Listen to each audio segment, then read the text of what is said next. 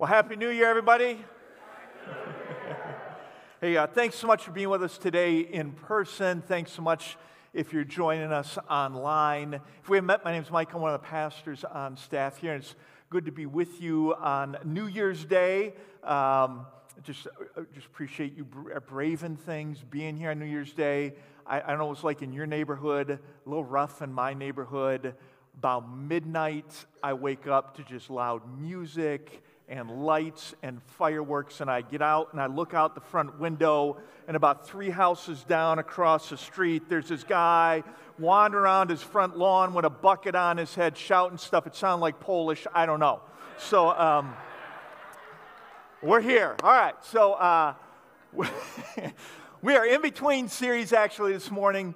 Last weekend we wrapped up our Advent series, and next weekend we're going to launch a new series on relationships. It'll be really good, but this week we're kind of in between. And so what we're going to do this weekend is we're going to finish up a series that we started back in the fall. If you remember, way back in the fall we did a series called Pre-Decide, and the whole idea with the series was that decisions are powerful. Our tagline, we repeatedly said throughout the series that, we oftentimes make our decisions, and then our decisions end up making us. And the trouble with this is sometimes we don't make good decisions. And especially in the heat of the moment when there's drama and emotion and all kinds of chaos, we can make poor decisions. And so in this series, we identified some key areas of our lives, and we said, hey, what if instead of waiting to the moment of decision to figure out what we're going to be and what we're going to do, what if we decided beforehand? What if we pre-decided who we wanted to be and how we wanted to live and sought to live into that so that when that moment of decision came, we would be ready for it? Now, in the midst of this series, we were interrupted. Pastor Devin came, candidated for the role of youth pastor. I'm glad for that. I'm just thrilled to have him here on our staff. But what that meant is we didn't get after the last week in the series. And the last week of that series actually ties really well with where we're at on the calendar today. Because last night, today, New Year's Eve, New Year's Day, what's the thing that people are always making out around New Year's? Yeah, resolutions, right? And so today's message ties in really well to this idea of New Year's resolutions. Now, here's the thing about resolutions. There are different kinds, right? Like sometimes you have resolutions that you make them, but they're silly. Like one year I resolved I was not going to eat store-bought tomatoes, all right? We had an amazing garden that summer. It was an unseasonably warm November. Like I had just tomatoes, like well into November. And after you've had garden tomatoes, you don't want tomato slop. That's what you're getting from the store. And so me and my discerning palate, we decided we're not eating tomatoes again until the garden comes in the next year. And that was a resolution. Silly, but there it is, all right? Other times you have kind of more middle-of-the-road resolutions.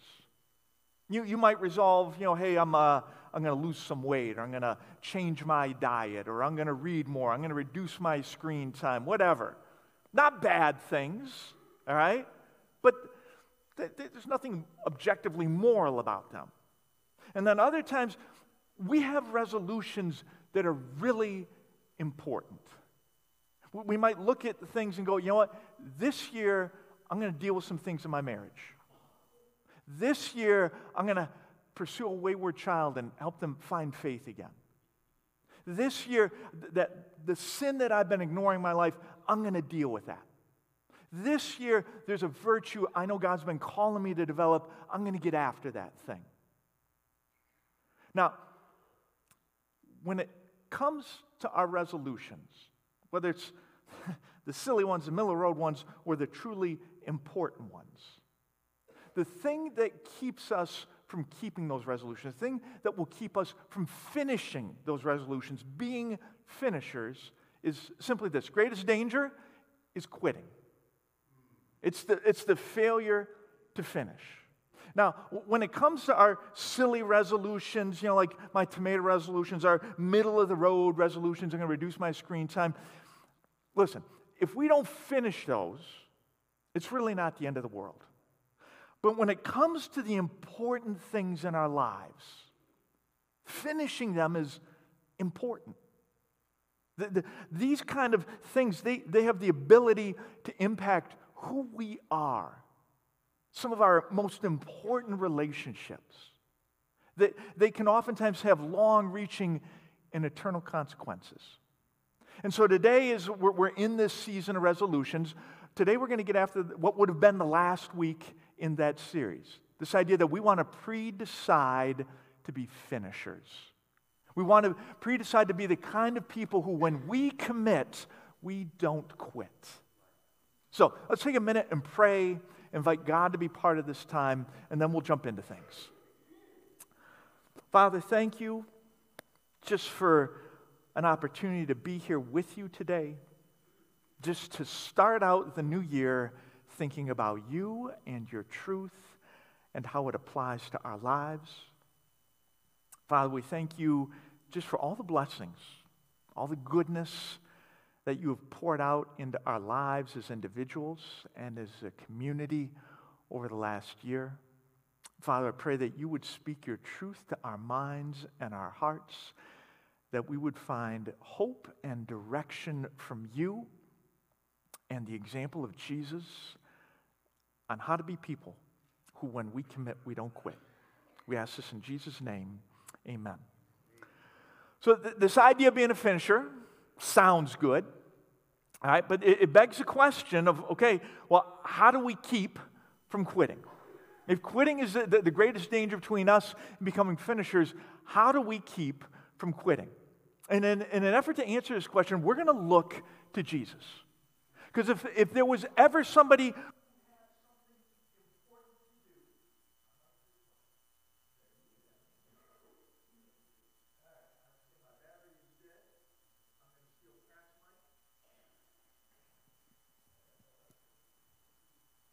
All right, there we go. I'm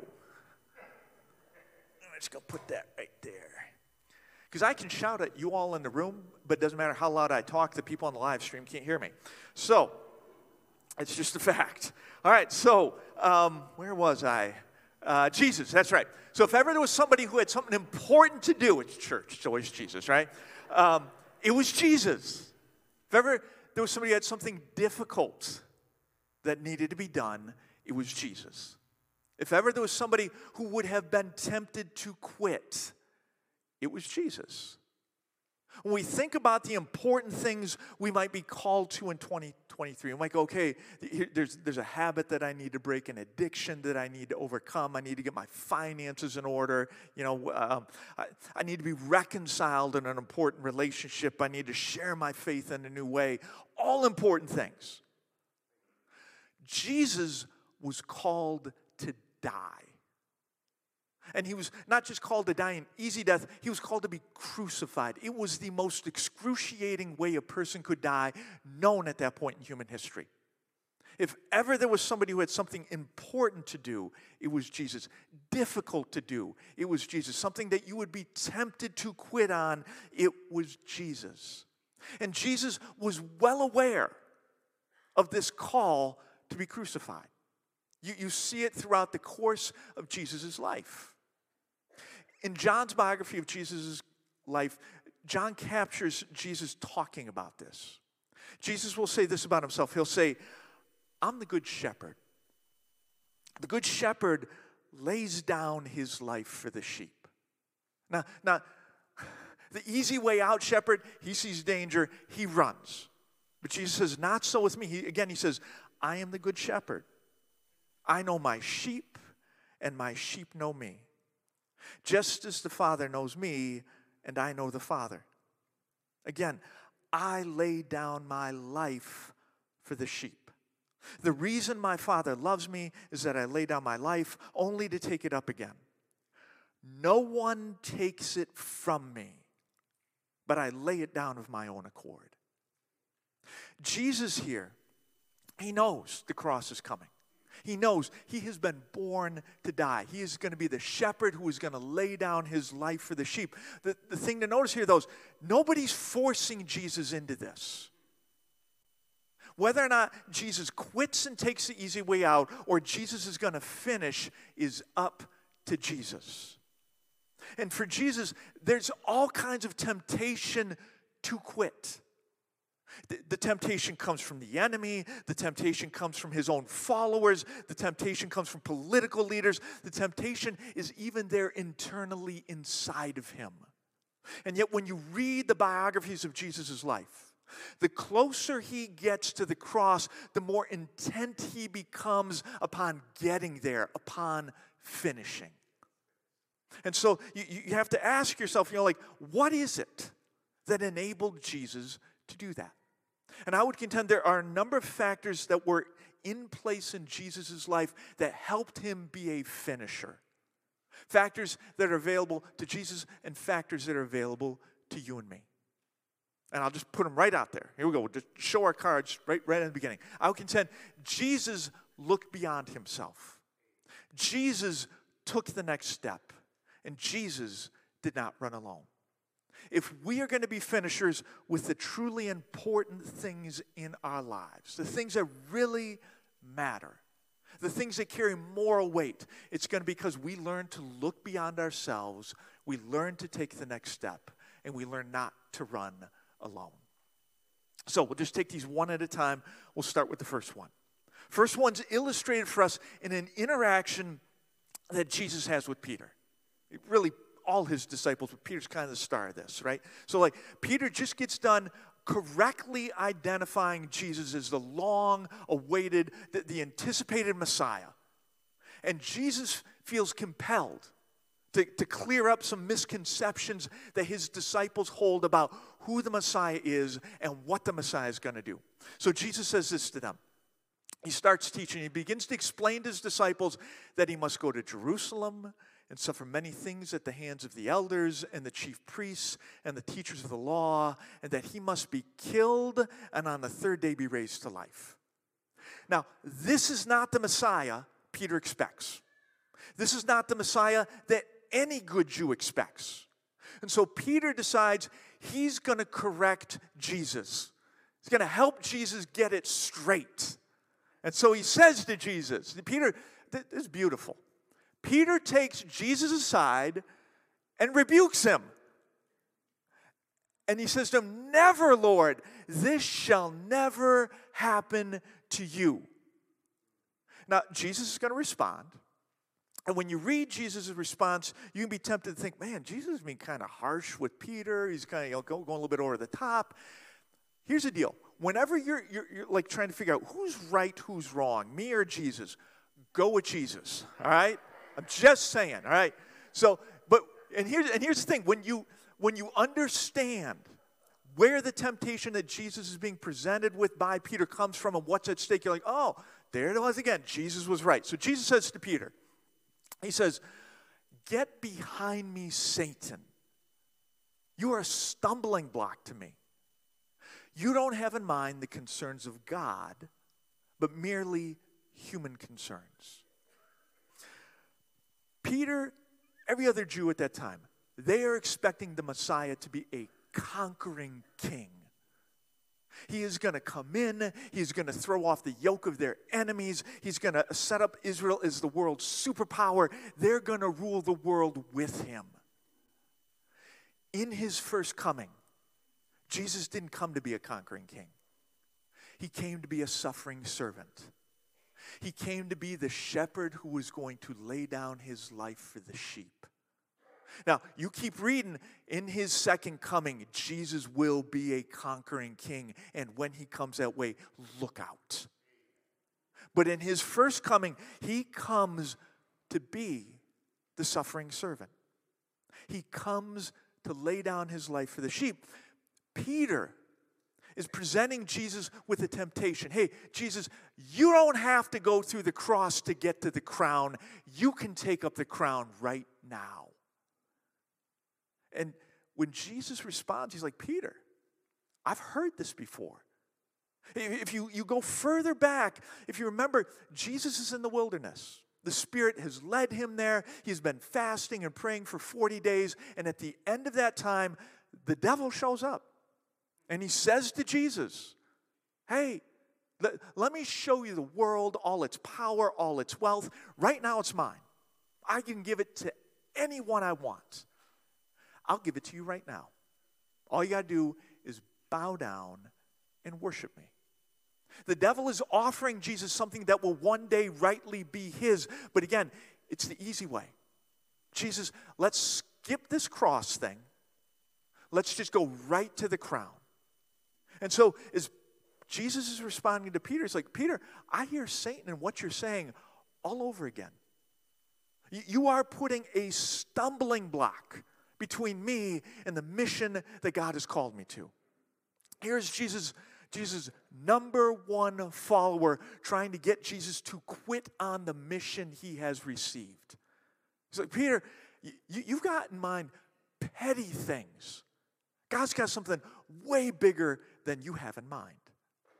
See, what Jesus is doing here is Jesus is looking beyond himself. He's looking beyond his own personal desires. He's looking beyond his own personal agenda, what would be comfortable and good for him. Jesus is looking beyond himself. When it comes to the cross, Jesus doesn't have some masochistic fantasy that he's got to live out. No, this is the call from God on Jesus and his life. He understands this. Not only so, but Jesus understands what is at stake with this call. Paul puts it this way. He says, "For God made Christ, who never sinned, to be an offering for our sin, so that we could be made right with God through him." As the good shepherd lays down his life for the sheep, he is offering up his life as a sacrifice for sin. The forgiveness of sin, the reconciliation of humanity to God is what is at stake here. This is so much more than Jesus' own personal comfort or convenience. There is so much more at stake here than Peter being fat and sassy and ruling the world with the Messiah. And so as Jesus is tempted to quit, Jesus looks beyond himself. He can see, this is what the Father is calling me to. I can't quit. This is what is at stake with what I'm being called to. I cannot quit. Listen. In the truly important things that we are being called to, there are going to be times when we are tempted to quit. There are going to be times where we look at this and we go, man, this is just hard. It would be easier to just leave this thing alone. It would be way more convenient to leave this thing alone. And in those times, if we are going to be finishers, what we need to do is, like Jesus, we need to look beyond ourselves. Now again, with the silly things, this isn't helpful, right? Like my tomato resolution, it's not from God, all right? There's nothing at stake beyond the tangy, acidic goodness of garden tomatoes instead of tomato trash that I get from the store, right? But there are truly important things that God is calling me and calling you and calling us as a community to in this year. And so we've got to stop and go, okay, what is God calling me to? Is God calling me to be a different kind of husband, a different kind of wife, and change the landscape of my marriage?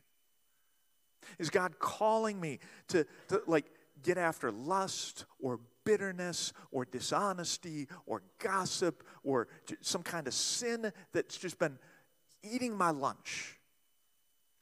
Is God calling me to deal with the emotional instabilities in my life, to get after depression, anxiety, my sense of identity, and to address that in a whole different kind of way in this year to come? Is God calling me to live like Jesus, to lead, to serve, to be gracious in a way that I have not before. What is God calling you to in this year? Some of you watching online, some of you sitting in the room right now, you know what it is. You sense the hand of God on your heart. And if you're sitting and you're listening, you're like, I don't know what it is, ask God. Just ask Him. He is more than capable and He is more than willing to tell you. But if we are going to be the people who finish when the temptation to quit comes, the first thing we need to do is go, okay, here's this thing, I'm tempted to quit. Where is this from? Like, this thing that I'm trying to do, is this just a silly thing? Is this just kind of a middle of the road thing? Or is this something that God has called me to? And if it is something that God has called me to, what is at stake? If I just give up on getting after that sin, how is that going to impact my life spiritually? How is that going to impact my legacy? How is that going to impact who I am in the long run? If I give up on trying to change the face of my marriage, how's that going to impact my spouse? How's that going to impact my children? How's that going to impact people who I say I love? If I give up on this thing that God is calling me to, how's this going to impact the community that I'm a part of that I see is important to me?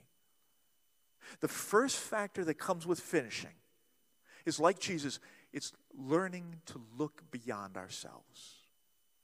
Second factor is one that plays off of it, and it's learning to take the next step. Finishers are people who learn to take the next step. Mark writes this about Jesus in his biography of Jesus' life. Towards the end, Mark says, they were on their way to Jerusalem with Jesus leading the way. And the disciples were astonished, while those who followed were afraid.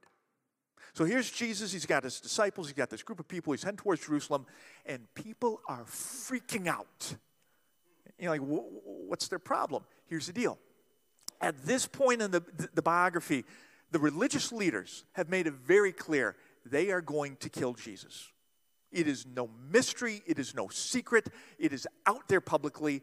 They can do it. And the stronghold of their power is Jerusalem. So here's Jesus marching into the lion's den at a point in history where they are out to kill him, and his followers are freaking out.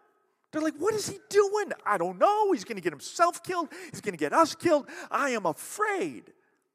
And Jesus, in an effort to clarify for them what is going on, says this. He says, we're going up to Jerusalem. And the Son of Man is Jesus' favorite designation for himself. He might as well have spoken in first person. He might as well have said, I. Right? He says, I am going to be delivered over to the chief priests and the teachers of the law, and they will condemn me to death and hand me over to the Gentiles, who will mock me and spit on me and flog me and kill me. To which the disciples are like, oh, thanks, Jesus. Clears things up, puts my mind at ease, right? So this is what's happening. Now, I love the way that Luke, in his biography of Jesus' life, writes about this very same scene. In a poetic kind of way that looks back to prophecy, Luke says this. He says, and it came to pass that when the time had come that he should be received up, he being Jesus, that he should be received up. That's a nice way of saying, when the time had come for Jesus to die, he steadfastly set his face, he steadfastly set his face to go to Jerusalem. Here's Jesus heading to Jerusalem, the place where they are just waiting to kill him. And steadfastly, consistently, resolutely, Jesus keeps moving towards that place. He knows death awaits him there. And make no mistake, the Jesus of the New Testament, he doesn't have a death wish. He does not want to be crucified. He knows this is coming. He knows this will happen in Jerusalem. This is not something he is looking forward to. And yet, resolutely, consistently, patiently, he just sets his face towards Jerusalem and just keeps moving in that direction. One consistent step after the next.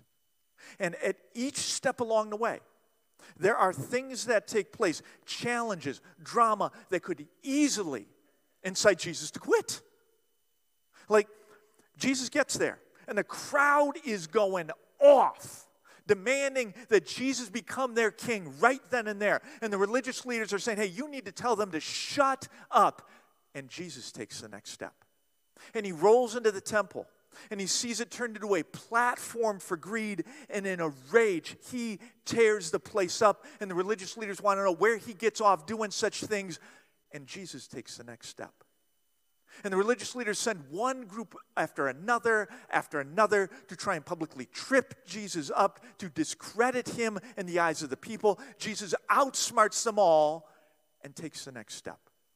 And Judas cashes in on Jesus. He figures Jesus isn't going to be who I want him to be. I'm going to get out of Jesus what I can. And he betrays Jesus for 30 pieces of silver.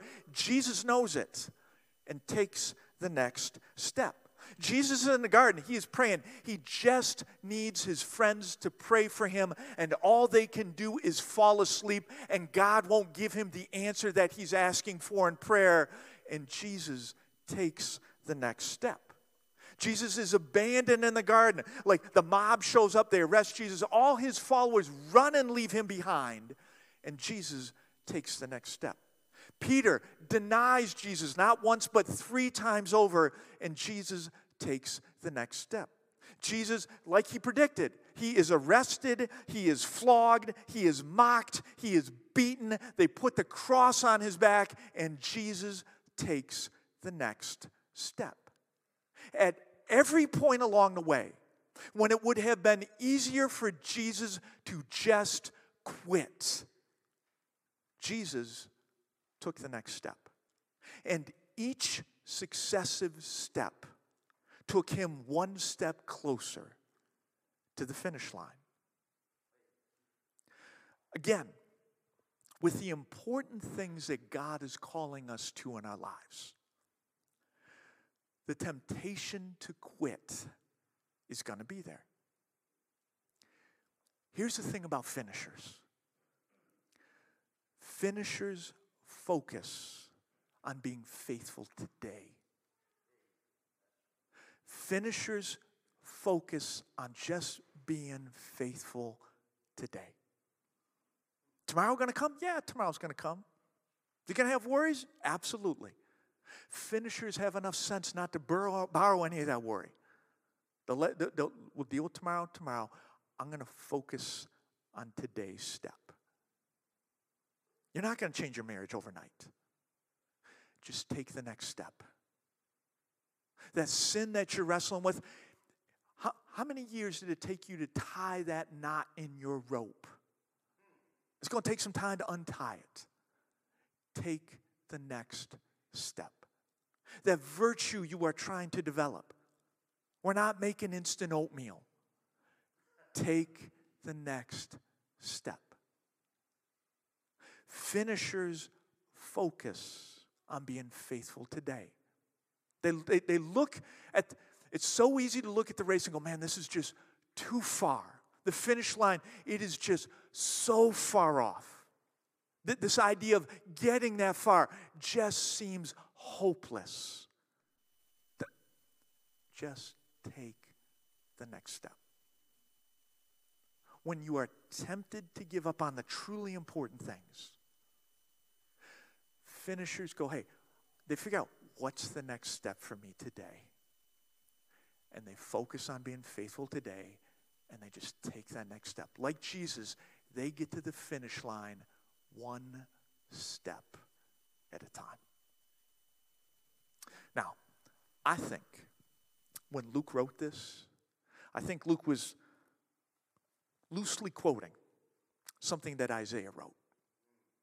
Isaiah writes about the Messiah, and he speaks firsthand on the behalf of a Messiah who's trying to get to the finish.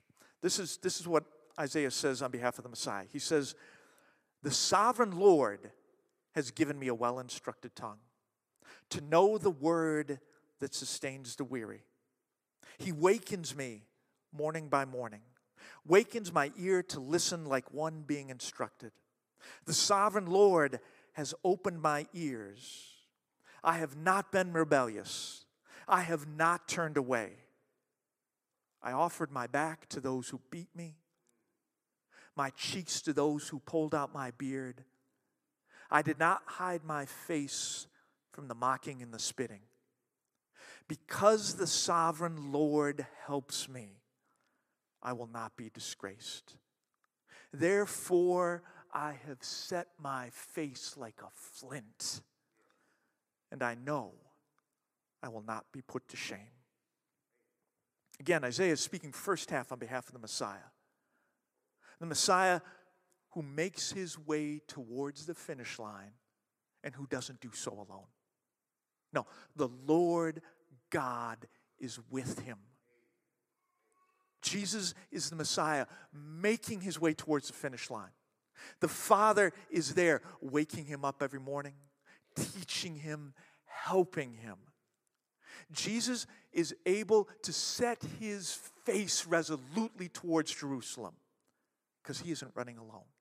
Jesus is able to set his face like a flint because the Father runs with him.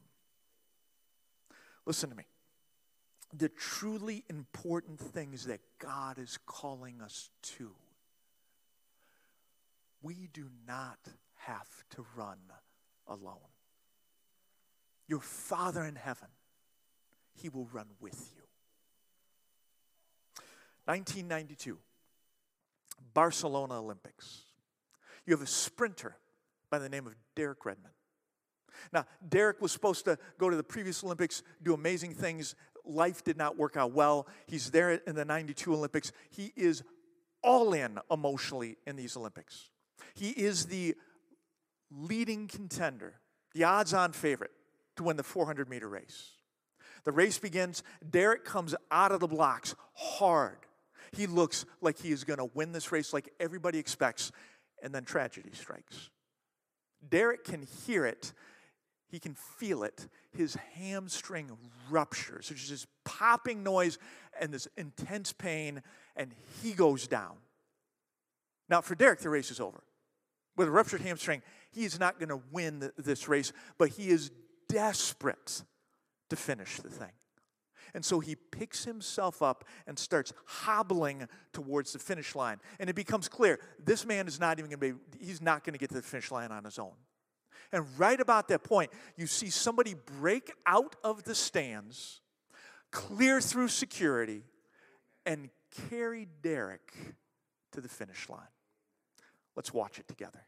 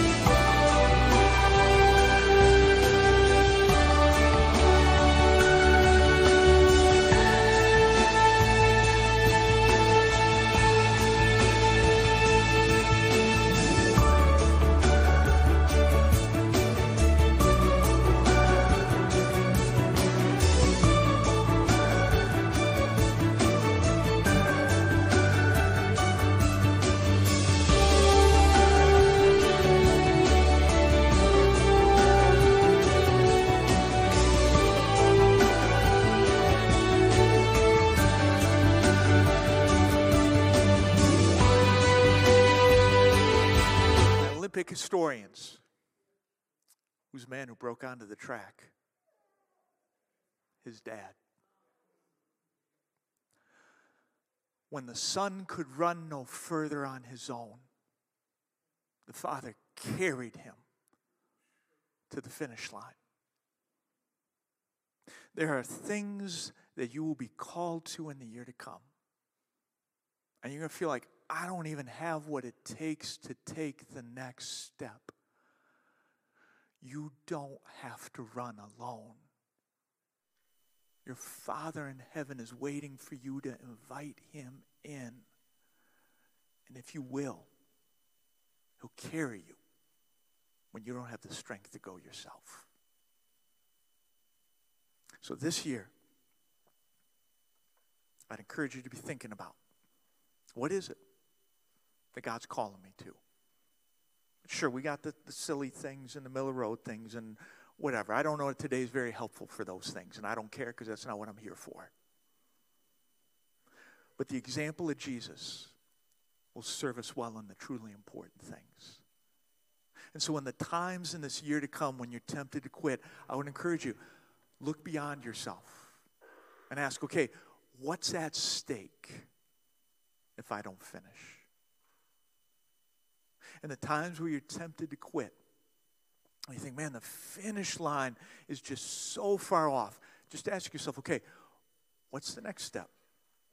What's today's step? Let me be faithful today. And in the times you're tempted to quit, and you think, I don't even have what it takes to take the next step, cry out to your Father in heaven, because you don't have to run alone. Let's pray together. Father, just as we begin this year to come, some of us today, we know what it is you're calling us to. Some of us, we don't. Father, pray that you, in your time, you would make that clear to us. Father, we just pray for your grace in our lives to be the kind of people when it comes to the important things, and when we commit, we would not quit. Help us to look beyond ourselves. Help us to take the next step.